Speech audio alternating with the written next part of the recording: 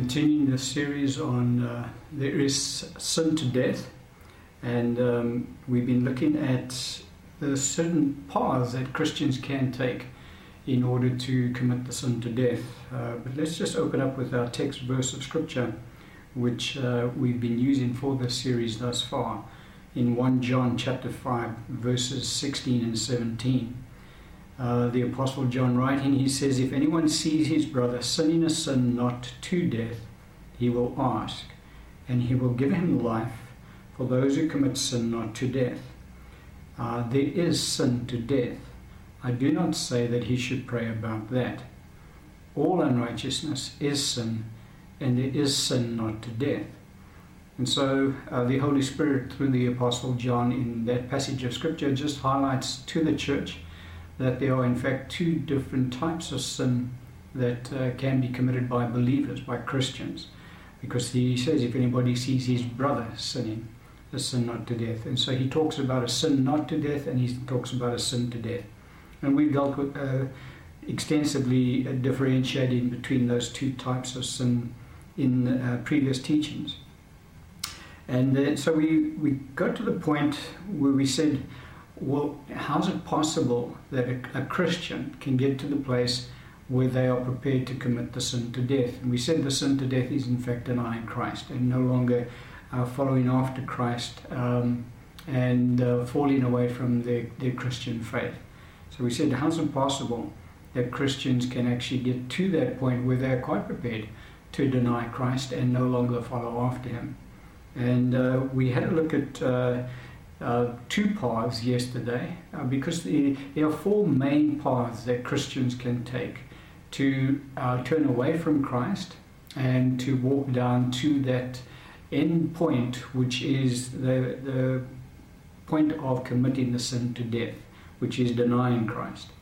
And so we said all the way down the path, they still belong to Christ, they're still sons and daughters of God, but they're walking away from Christ as they follow these various paths. And so the first path that we identified is the path of continuing in sin. And we said that for Christians who continue a lifestyle of sin, or practicing sin, that as they walk down that path, that eventually they will commit the sin to death. The end result of that path that they're on is that they become sufficiently hardened to the gospel and to the things of God, to the point, well, that Christianity means nothing more to them, and they're quite prepared then to commit the sin to death and deny Christ. And the Apostle James puts it across for us quite plainly in his writing, James chapter 1, verses 14 and 15.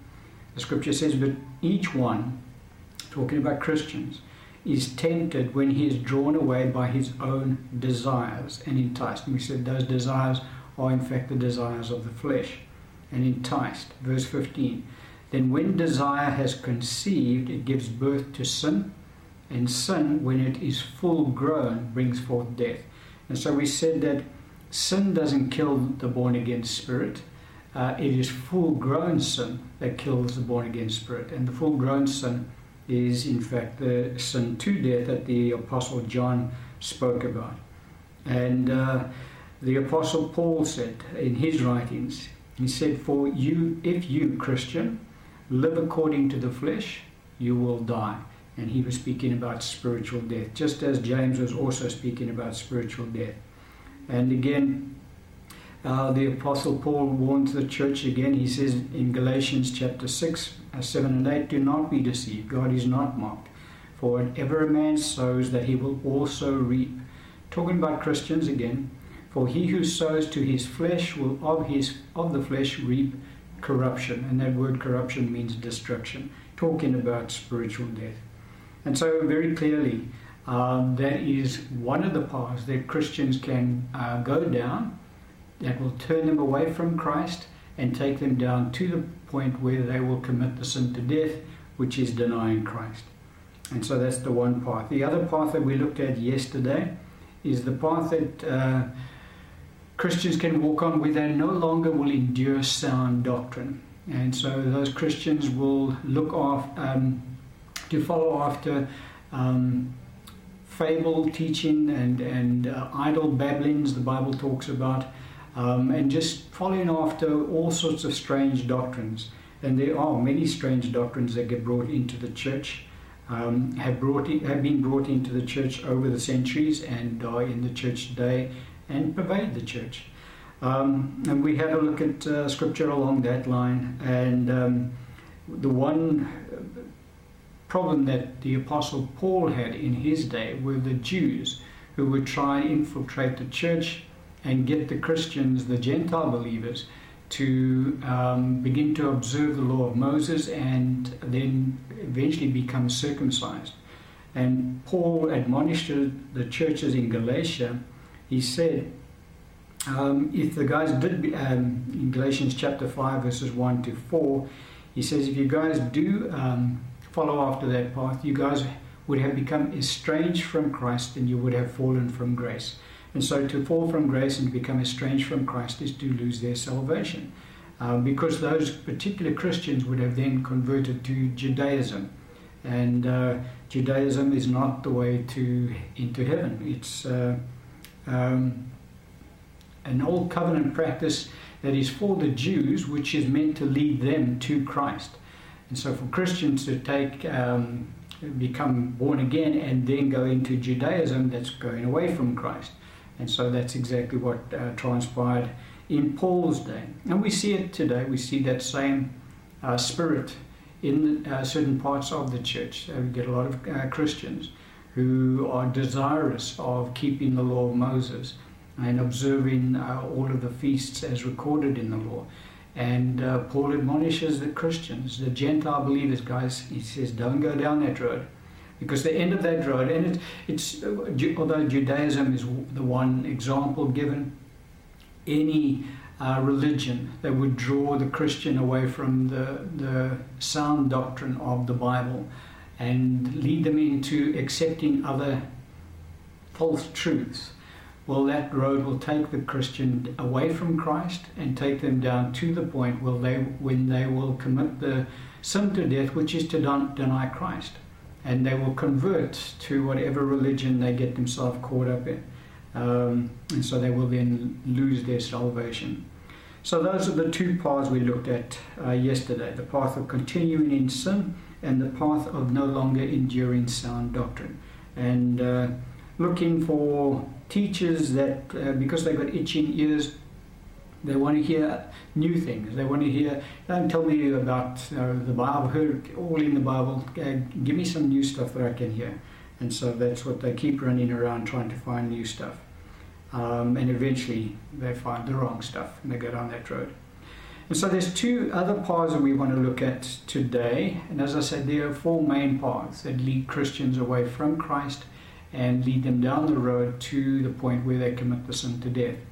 And the other two paths we want to look at today, the first of those two paths is trials and tribulations. For trials and tribulations can have the effect of getting Christians to the point where they in fact are quite prepared to commit the sin to death, and that is deny Christ. The opening scripture that we'll look at is in Acts chapter 14, beginning at verse 21. The scripture says, "And when they had preached the gospel to that city and made many disciples, they returned to Lystra, Iconium, and Antioch, strengthening the souls of the disciples, exhorting them to continue in the faith, and saying, we must, through many tribulations, enter the kingdom of God." And so, Christians that come into the kingdom of God who are not taught the full gospel, are not taught the truth of the gospel, and get deceived by receiving a false teaching, they are not prepared for this in their Christian walk. And that is Paul admonishing the believers. He said, we must through many tribulations enter the kingdom of God. And so when Paul and his team would go out and preach the gospel and bring new converts into the kingdom of God, one of the things that they would teach him right up front is that, guys, this Christian walk is not an easy walk. In this life, there are going to be many trials and many tribulations. And Paul always warned the believers as they came into the kingdom of God. So he never painted a rosy picture that said, well, now that you're in the kingdom, everything's going to work out fine for you, and you're just going to, go through life on a bed of roses, because that's not the Christian walk. In fact, the Christian walk is a very harsh one. From that point of view, from the fact of persecution, tribulations, and trials. Now, the reason for that simply is because we dwell in a world that is run by a God who is completely against God. And so Satan is our adversary. And he will bring everything to bear that he can on Christians in this life to get them to fall away from following after Christ. And one of the tools in his toolkit, so to speak, is the tool of tribulation and persecution. And that's exactly what Satan does. He brings that to bear. Now, Christians that don't get taught that right from the start, to ground themselves in the faith and expect that tribulation is going to come their way, if they do not get taught that truth, when tribulation does come their way, then they are vulnerable in this area, because no one has prepared them for what actually does come along in their lives.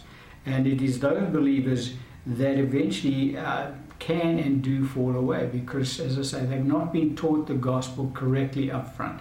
And Paul and his team did that. They always taught Christians as they came into the kingdom of God that all believers will be exposed to trials and tribulations, purely because we are believers in Christ. So we're not talking about trials and tribulations that the world goes through as well, because that is correct. Everybody goes through those trials and tribulations. But we're talking about tribulations that Christians specifically will endure because of the fact that they have become born-again believers. Our adversary out there will use whatever means that he can to draw those believers away from Christ. And one of the methods he uses is trials and tribulations. Our Lord had something to say about that in his teaching. Luke chapter 8, verse 13. Our Lord talking about teaching us on the sower sowing the word.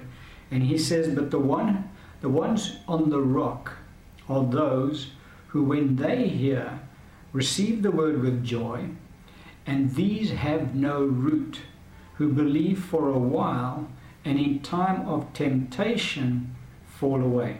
That word translated temptation, actually a better translation of that would be adversity. And both Mark and Matthew's account of that particular aspect of our Lord's teaching speaks about trials and tribulations. And so our Lord says they hear the word of God, they receive it with joy. Now the reason they receive it with joy, they get born again, because they hear the truth of salvation in Christ. And so they receive that word with joy, they get born again. But they don't have any root in themselves, because nobody teaches them the full gospel, and nobody says you need to get grounded in the word of God, you need to become mature in Christ, because tribulations are going to come your way.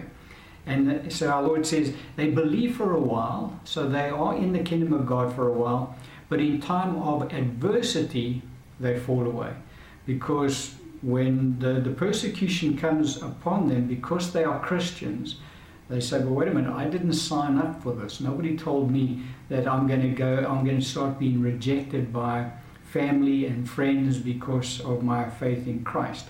And that people are going to start persecuting me because of my faith in Christ.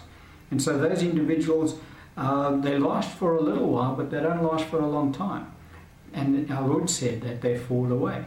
To fall away is to no longer be a disciple of Christ, and to fall away from following after Christ. It is in fact committing the sin to death, which is in fact denying Christ. And now the reason that they get to that point is because they have no root in themselves, our Lord says. And so it's because these believers are not taught the truth about the gospel. And there are multitudes that come into the kingdom of God through campaigns, and they kind of get left out on their own, and nobody follows up with them. So they don't get grounded in the Word of God. And because they don't get grounded, they're very vulnerable to falling away when persecutions and tribulations come their way as a result of them having become born-again believers in this life. Now, even for Christians who do get taught right up front, guys, you can expect persecution. You can expect tribulation to come your way because you have now accepted Christ.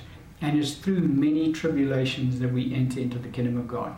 And so they do get taught the truth of the full gospel. Even those Christians are still vulnerable in this area because it can become quite an intense amount of pressure gets brought to bear on certain believers.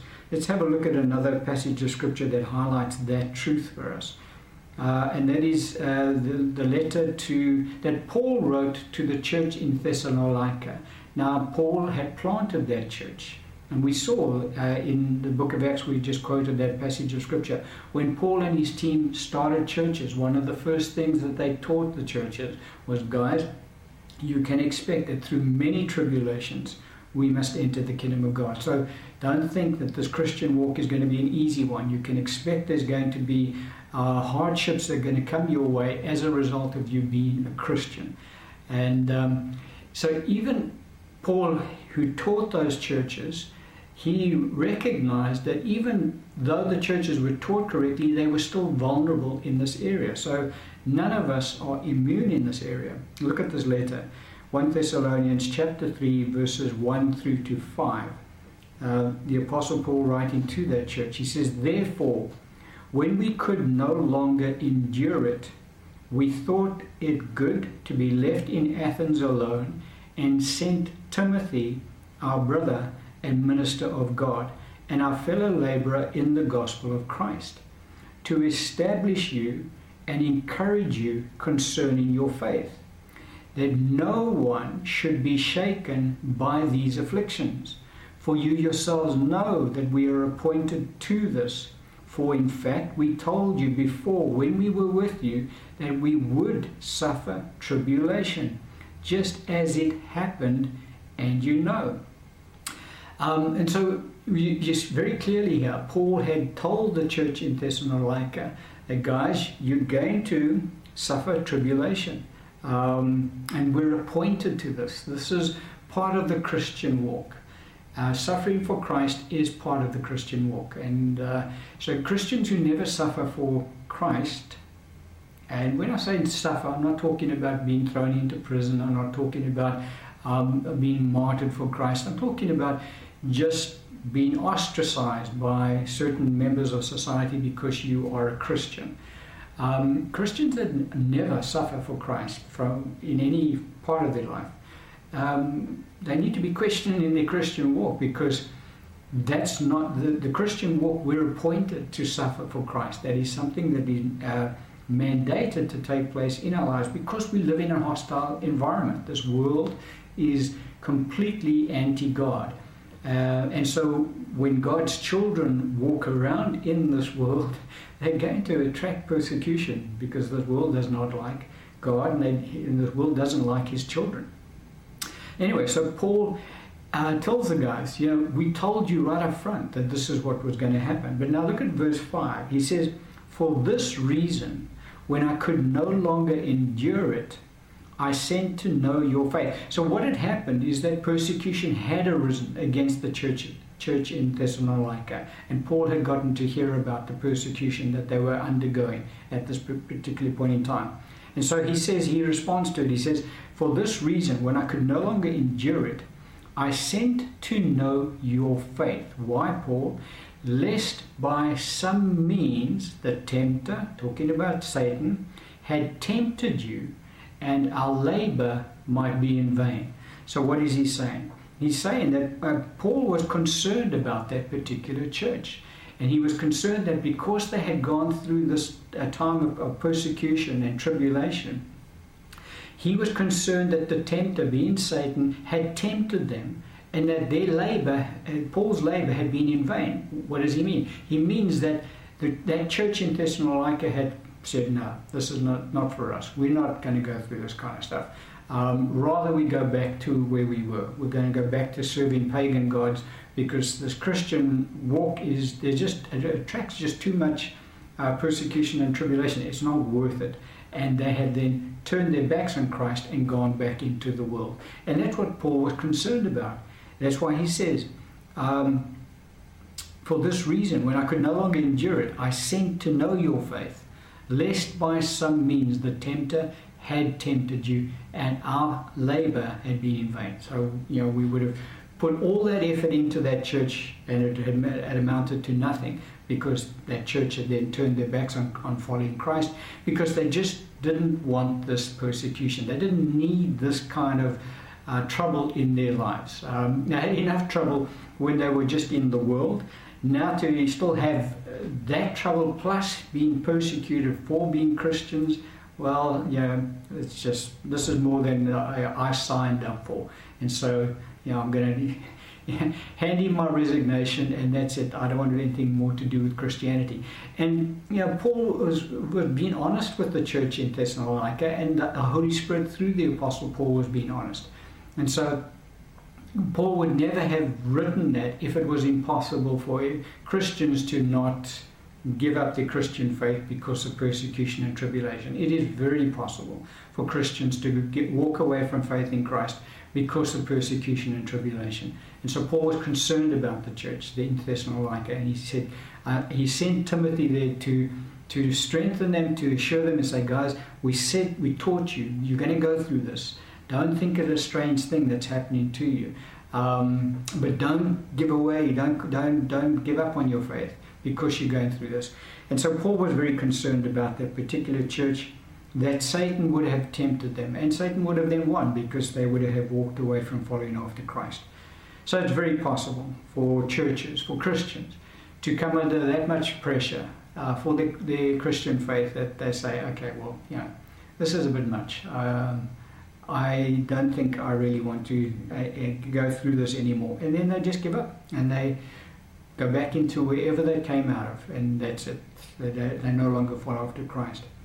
The church in the book of Hebrews, the church in Jerusalem, went through exactly the same thing. And the writer admonishes them as well, because the writer of the church of the book of Hebrews is also concerned about them, that they will also turn their backs on Christ. Let's have a look at that passage of Scripture, Hebrews chapter 10, beginning at verse 32. The writer says, "But recall the former days, in which, after you were illuminated, you endured a great struggle with sufferings, partly while you were made a spectacle both by reproaches and tribulations, and partly while you became companions of those who were so treated.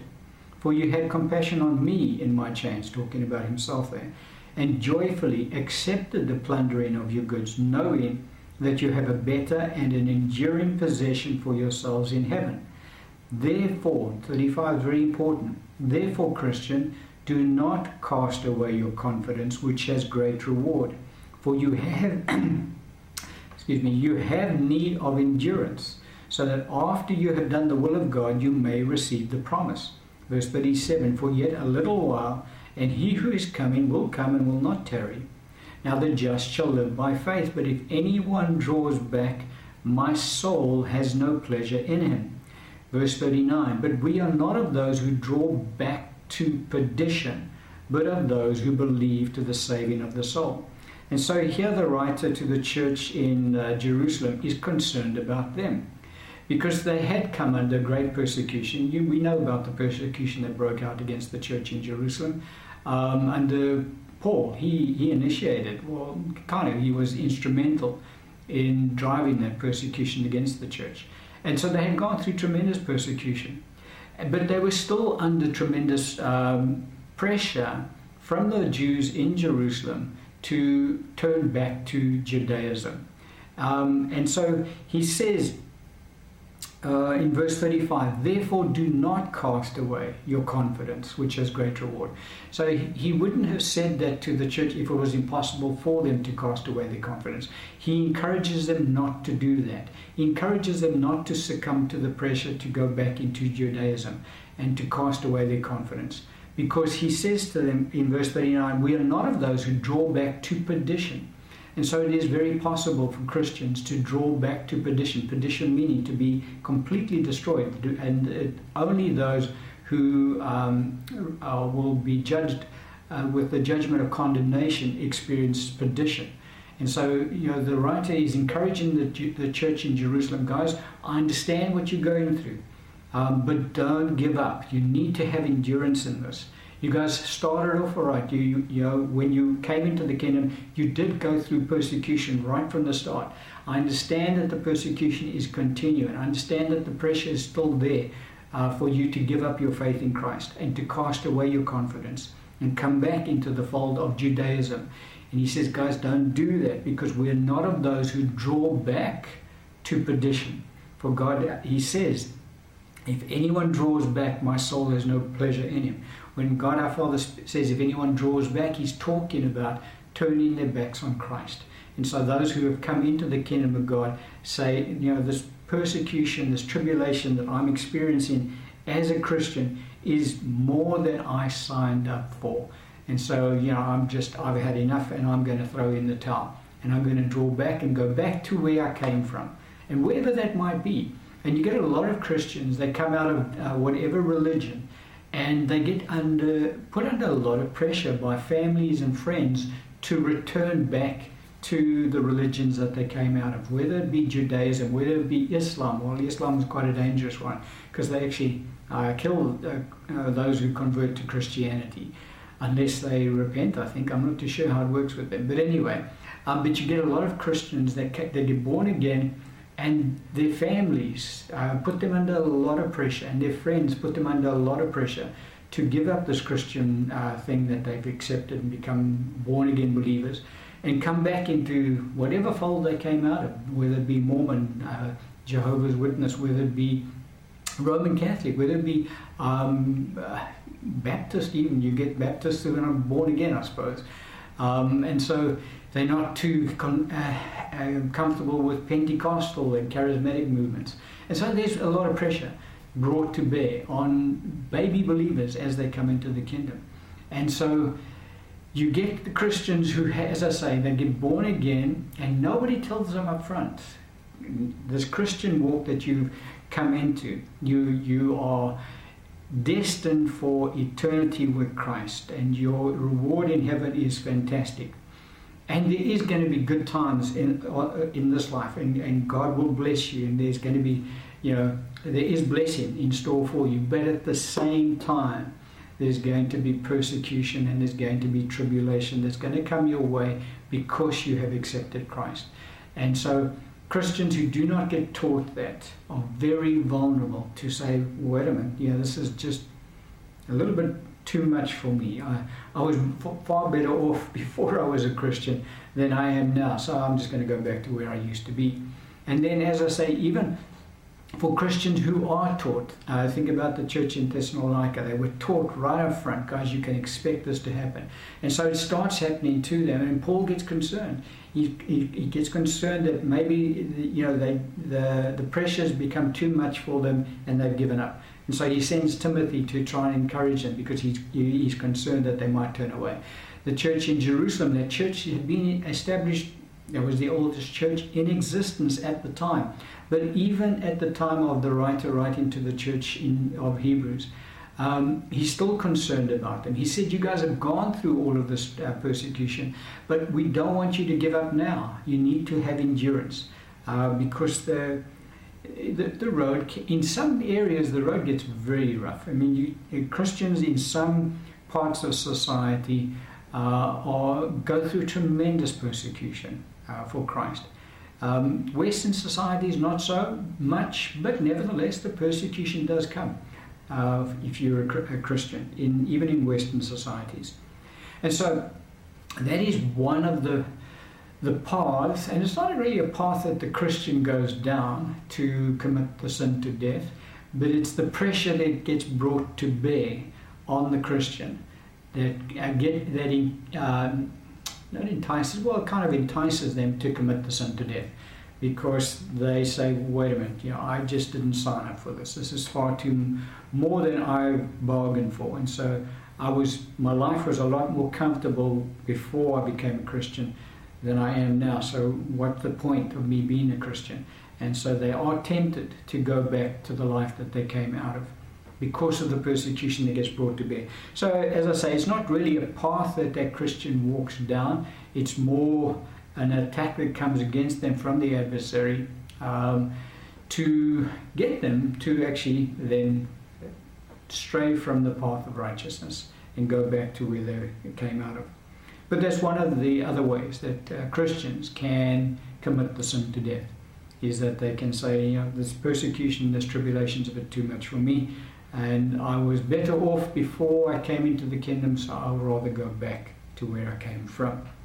And then the last path that I want to look at is a path that is a lot more subtle in leading the Christian away from Christ and leading them down to the point where they will commit the sin to death. And that is the path of the cares and the pleasures of this life. That particular path, as I say, is a more subtle, but nevertheless it will produce the same result that the other paths produce in believers' lives. And we'll open up to the scripture, Proverbs chapter 10, verse 22.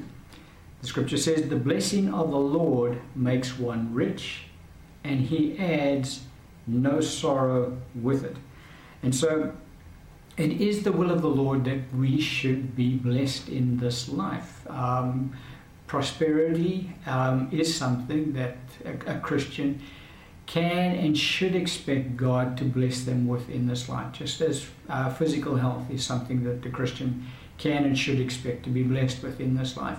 I just want to do a comparative on health and prosperity, because those are two blessings that are available to Christians in this life. Now, with regards to health, the ultimate is divine health. Translated means no sickness or disease comes into the Christian's life. Now, it is possible, we're not going to go through any teaching along that line, but it is possible for Christians to live there because of what Christ has done for us on the cross. Now, once a Christian is walking in divine health, that's it. That's as healthy as you can get. You can't get healthier than that. So they've got the fullness of that blessing. At the same time, it is possible for Christians to walk in prosperity in this life. But how much is enough? That's where the danger lies in this particular blessing of God. Because once a Christian is prosperous in this life, the temptation is there for more. Because with regards to health, you can only become healthy, and that's it. You can't get any further down the road. So with prosperity, it's different, because you can become prosperous, but you can become more prosperous, and even more, and so it can. This is a subtle path. This is a path that the Christian needs to be wary about, because, as I say, it is the will of the Lord that Christians should be blessed and should be prosperous. But when our Lord makes one rich, He doesn't add any sorrow with it. And so there are a lot of Christians who the Lord has not made rich, but in fact they've made themselves rich. And when they have, there's been a lot of sorrow that's been added to that. And that's not the blessing of the Lord. And so this, as I say, is a more subtle path that Christians get drawn down, that leads them away from Christ and leads them down the path to committing the sin to death. Let's have a look at what our Lord said on the subject. When our Lord spoke about the sower sowing the word, that particular parable deals with salvation. And there's 4 categories of individuals, peoples that our Lord identified in that particular parable. The first category are those who don't understand the gospel. That's the seed that falls by the wayside. And Satan comes along and takes away the word that is sown in their hearts, lest they believe and are saved. So that's the first category. Those are the unbelievers. The second category are those who accept the word, receive it with joy, have no root in themselves, and after a while, when persecution arises because of the word, they fall away. And we've dealt with that particular category. The third category is the one that we're going to deal with now, in Mark chapter 4, verses 18 and 19. Now, these are the ones sown among thorns. They are the ones who hear the word, and the cares of this world and the deceitfulness of riches and the desires for other things entering in choke the word, and it becomes unfruitful. And so this third category are those who also are born again. They receive the word. They accept Christ as Lord and Savior. But something else happens in their lives, and that is that the cares of this world, the deceitfulness of riches, and the desires for other things enter in, choke the word, and they become unfruitful. So they do not produce fruit in the kingdom of God. And so this is a very dangerous category to fall into as well, because this category becomes, as I say, a lot more subtle in the way that these believers fall away from following after Christ, because they're born again, but they get caught up in things. They get caught up in the cares of this life. They get caught up in deceitfulness of riches and the lust for other things. So this world starts to take on more importance for them than the kingdom of God. And you recall our Lord, when he was talking about how God takes care of our needs, he says, seek you first the kingdom of God and his righteousness, and all these things will be added to you. And we saw in Proverbs that the blessing of the Lord makes one rich, and he adds no sorrow to it. And so when God prospers us, it's him prospering us. It's not us seeking after prosperity. And so the Christian approach to prosperity is, God, I'm going to be faithful in doing what you told me to do, and we serve God faithfully in whatever area he's called us in, and God prospers us in that, and he adds blessing to us. That's how Christian prosperity is meant to work. But you get a lot of Christians who become caught up in prosperity and the deceitfulness of riches and the lust of this life, and they really want to have more available in this life, and so they go after that. And so it's not a case of the kingdom of God is now taking priority in their life. It's now this life is taking priority, and the kingdom of God takes a back seat, and that's where they become unfruitful in this life. Our Lord, in speaking about the believers who become unfruitful, dealt with it in John's Gospel, chapter 15, beginning at verse 2. Our Lord speaking, he says, every branch in me. So he's talking about Christians. He's not talking about unbelievers, for unbelievers are not in Christ. He says, every branch in me that does not bear fruit. Remember in Mark chapter 4, we saw that these particular believers are unfruitful because thorns choke the word and they become unfruitful. He says, every branch in me that does not bear fruit, he, talking about God the Father, takes away. It's as simple as that. God the Father takes those away. Those branches in Christ that do not bear fruit, God the Father takes them away. That's our Lord said, that they are unfruitful because the cares of this life, the deceitfulness of riches and the lust of other things entering in, choke the word, and they become unfruitful.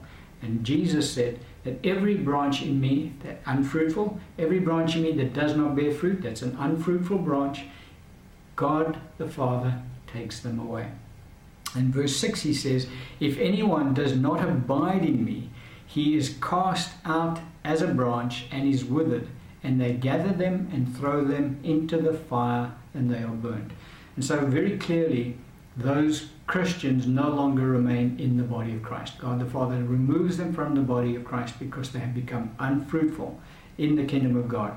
And I didn't say that, Jesus said it, and he taught us what God in fact does with those particular believers, because he says, if anyone does not abide in me, he is cast out of a branch. So initially they were in Christ, but they don't abide in Christ. They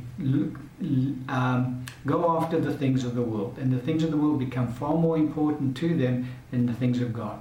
And the thorns grow, and eventually choke the word, and they become completely unfruitful. And the result is that God the Father actually removes them, and they are no longer part of the body of Christ. Another scripture we can look at is 1 Timothy chapter 6, beginning at verse 9. The Apostle Paul writing, he says, but those who desire, talking about Christians again, those Christians who desire to be rich fall into temptation and a snare, and into many foolish and harmful lusts, which drown men in destruction and perdition. For the love of money is a root of all kinds of evil, for which some have strayed from the faith in their greediness, and pierced themselves through with many sorrows. And so here we have a picture of Christians who have strayed from the faith. They've gone away from walking after Christ because they've gone after riches. And he says they have been drowned in destruction and perdition. But perdition means to be destroyed. And so they've fallen away from following after Christ because their desire for riches has become all-consuming. And the lust for other things. The things of this world become far more important to them than the things of God. And so the things they become completely unfruitful in the kingdom of God. And so they stray from the faith in their greediness, and they pierce themselves through with many sorrows. And our Lord said it in Matthew 16:16. He says, "What does it profit the individual to gain the whole world and to lose his own soul?" So that, there's just no benefit in it. But as I say, it's a subtle thing, because as God prospers certain Christians, the temptation is there to want more. And that shouldn't be where the Christian walks. The Christian walks and allows God to bless them and to prosper them. That's how the Christian walk is meant to be. For God does add to us that which He wants to bless us with. And God knows where we are and where our hearts are. And so God doesn't add to us that which we cannot cope with. In other words, we become that blessed financially, for argument's sake, that starts to take priority over our lives, so that we no longer are walking in fellowship with the Lord as we used to. And so God will not bless us above that which we can handle. And so that's why we should always be trusting in God our Father to add to us as He sees fit, because that's exactly what He will do. Because He'll know, He knows His children, He knows what we can handle. And so it's when we desire to go after the things of the world, well, then we get ourselves into a lot of trouble. John, the Apostle John teaches us in his writings, he says in 1 John 2:15-16, he says, "Do not love the world or the things in the world. If anyone loves the world, the love of the Father is not in him. For all that is in the world, the lust of the flesh, the lust of the eyes, and the pride of life, is not of the Father, but is of the world." And so that's the temptation. Remember, these are born-again believers we're talking about. And our Lord spoke about them in the parable of the sower. The cares of this life. They just get caught up in this life. They love this life. They love they just love this world. And John says, guys, that's not the way to be, because he says, do not love the world, all the things in the world, because that's not of God. And so to fall in love with that is to be drawn away from Christ, because that is against God. That is not God. And so Christians, you get caught up in that, fall away from following after our Lord. James, in his writing, the Apostle James chapter 4, beginning at verse 1, he talks about it. He says, "Where do wars and fights come from among you? Do they not come from your desires?" Talking about fleshly desires. "For pleasure that war in your members," because it's in our body, it's the flesh that wants to have all the stuff in the world. He says, "You lust and do not have. You murder and covet and cannot obtain. You fight and war, yet you do not have because you do not ask. You ask and do not receive because you ask amiss, that you may spend it on your pleasures. Adulterers and adulteresses, do you not know that friendship with the world is enmity with God? Whoever therefore wants to be a friend of the world makes himself an enemy of God." And so here he says, you ask and you don't receive because you want to spend it on your pleasures. And I said God knows where we are. And so God's not going to add things to us that are going to draw us away from Him. Now we can go after it ourselves. And that's what I said. Christians do that. Christians attract wealth for themselves. They go out and they look for wealth, and they get it. But it's not God who's added it to them, because you find that their walk with Christ has become unfruitful. They no longer are displaying that love for Christ anymore. This world has become far more important to them. In enjoying the pleasures of this life has become far more important to them than anything about God. And so that's not God. God doesn't add to his saints that degree of prosperity, knowing full well that that prosperity will then draw them away from Christ. That's not God. That's themselves, and that is Satan also tempting them and drawing them with that wealth, and they go after that. It's, as I say, it's a subtle path to go down, because it's a balance that we need to get in our Christian walk here, because prosperity is correct. That same John who said, guys, don't love the things of the world, he prays, he said, I pray that you may prosper and be in health, talking about believers. So prosperity is from God, and God does want his children to live comfortable lives in this earth. He doesn't want them to experience lack and that type of thing. But at the same time, he doesn't want, God's not doesn't want, he's not against us having wealth. What he doesn't want is wealth to have us. And that's where the difference lies, and that's where the Christian needs to have the balance. And if they are trusting God to prosper them, well, then that's the way to go, because God will prosper them to the point that he knows that they can handle it. And so, you get a lot of Christians who are extremely rich and have a rich walk with the Lord at the same time, because they know how to walk in the prosperity that they have, because God has prospered them. And so they're walking with the Lord. There were some very rich disciples of the Lord in his day. You think about Martha, Mary, and Lazarus. Those were three siblings that lived together. Their parents had obviously passed on. But they were extremely wealthy, and yet they were the Lord's disciples. And think about Mary. She breaks that alabaster flask over our Lord that evening before he's going to go to the cross, and anoints him with that oil. That oil was worth a fortune. And it was not a cheap bottle of ointment that she poured over our Lord. Now, she could afford it because they were very wealthy, and there were a lot more wealthy disciples that were with our Lord Jesus when he walked the earth.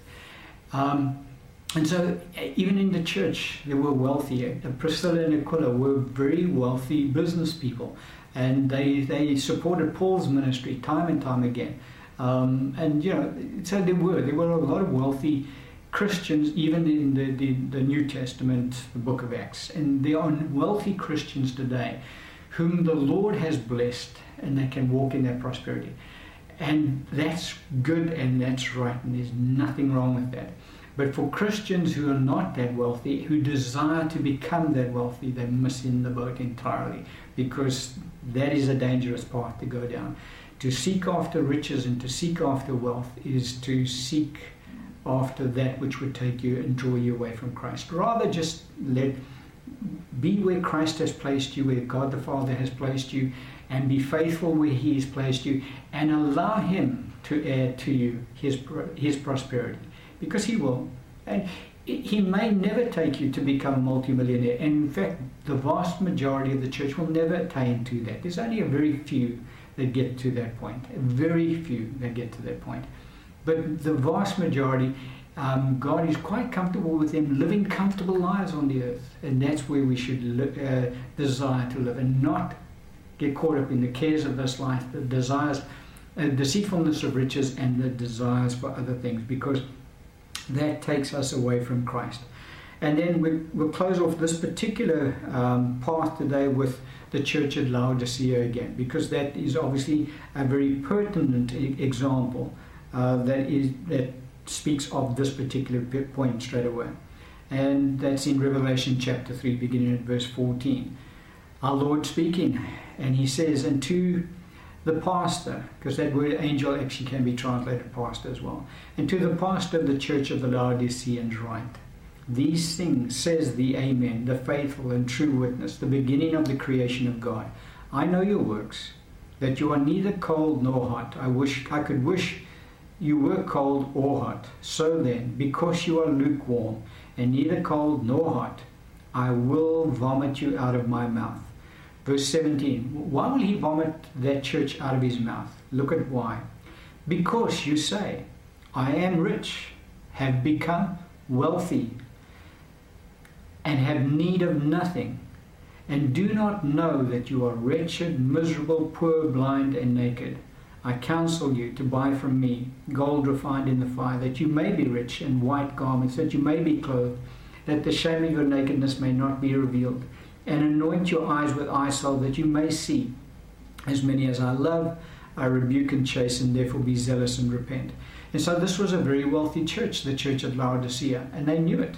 And they were proclaiming it, that, they have become rich, they have become wealthy, they have need of nothing. But look at our Lord's view of that church. He said, you guys don't understand. You're actually wretched, miserable, poor, blind, and naked. So they were looking at this life, and they were looking at all of the wealth that they had acquired in this life. And they said, gee, we're just doing so fantastically. Lord, look at us. We're wealthy, we have need of nothing, and we've become rich. And they really were. There was a wealthy church, and yet look at our Lord's view of that same church. He said, guys, you actually have nothing. You're poor. You're naked. There's just nothing good there. And he said, you guys are in a dangerous place, because they had become a wealthy church, and this life and the wealth in this life had become their all in all. Spiritual things were not an important issue in their lives. And God had said to them, you're in a very, very dangerous place. I'm about to spew you out of my mouth because of where you are, because you're not where you should be. Now, had any of those believers died that night after they read that letter from the Lord, they would have been absent from the body and present with the Lord. But look at the state of their condition they would have been in when they went to be with the Lord. Poor, wretched, miserable, blind and naked. Not a happy state in heaven. But nevertheless, I'm not going to go down that road today. But the point is very plain here with the church at Laodicea. They had become consumed by material wealth. And spiritual wealth was the farthest thing from their minds. They thought, and they were deceived into thinking, that because they had acquired all of this wealth, that God had blessed them. And God's approval was upon them. And so because they could show everybody, look at this wealth that we've acquired. And so we must be blessed of God. God must be showering his favor on us. And the Lord was saying, no, you've missed it entirely. Because that wasn't me. I didn't bless you like that. Because look at what it's done to you. Spiritually, it's robbed you. You've got nothing. You are poor, wretched, miserable, and naked. And so that's where the deceitfulness of riches comes in, as our Lord said. Because it is deceitful. Because they have these riches in the natural, they think that they're blessed of God.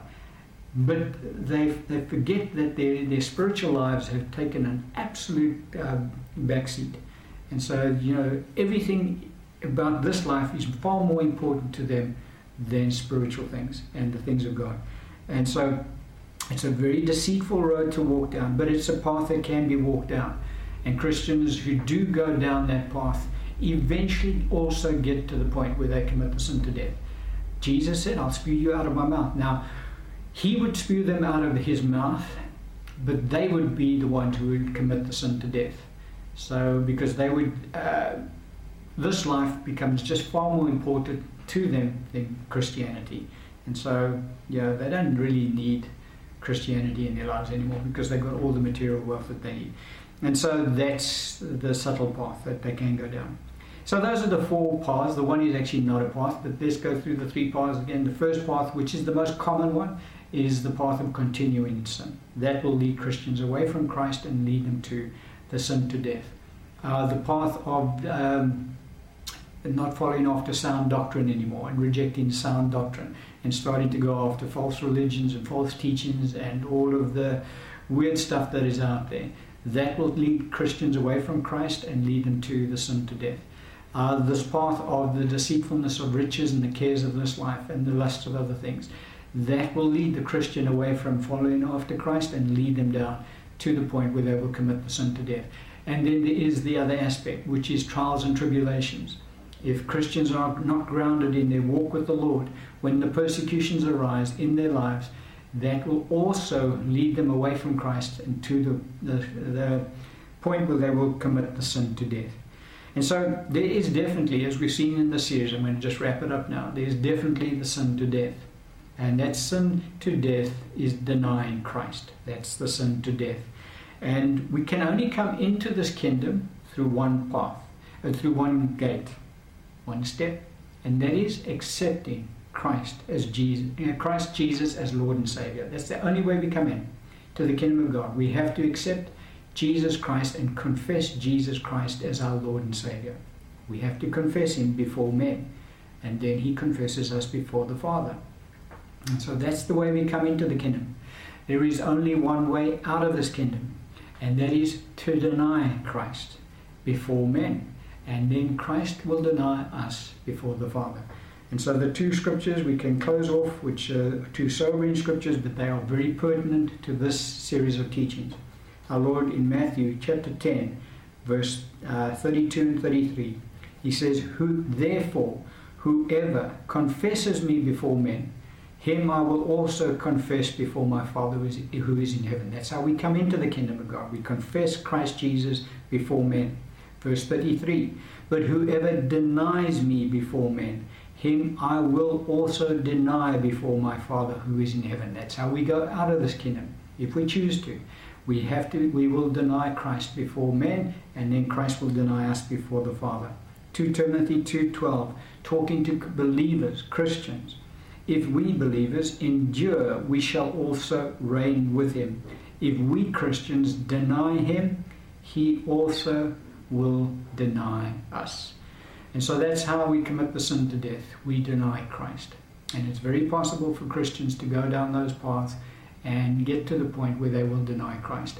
And so it is so important for believers to be watchful in their walk with the Lord, and to stay in fellowship with Christ, and to abide in Christ, so that we don't get tempted to go down these various paths, but rather we abide in Him and allow His word to abide in us, and let us continue in fellowship with Christ and endure to the end. For we need to endure this Christian walk. The scripture says, if we endure, we shall also reign with Him. And I'm going to end the teaching on that particular point today. Amen.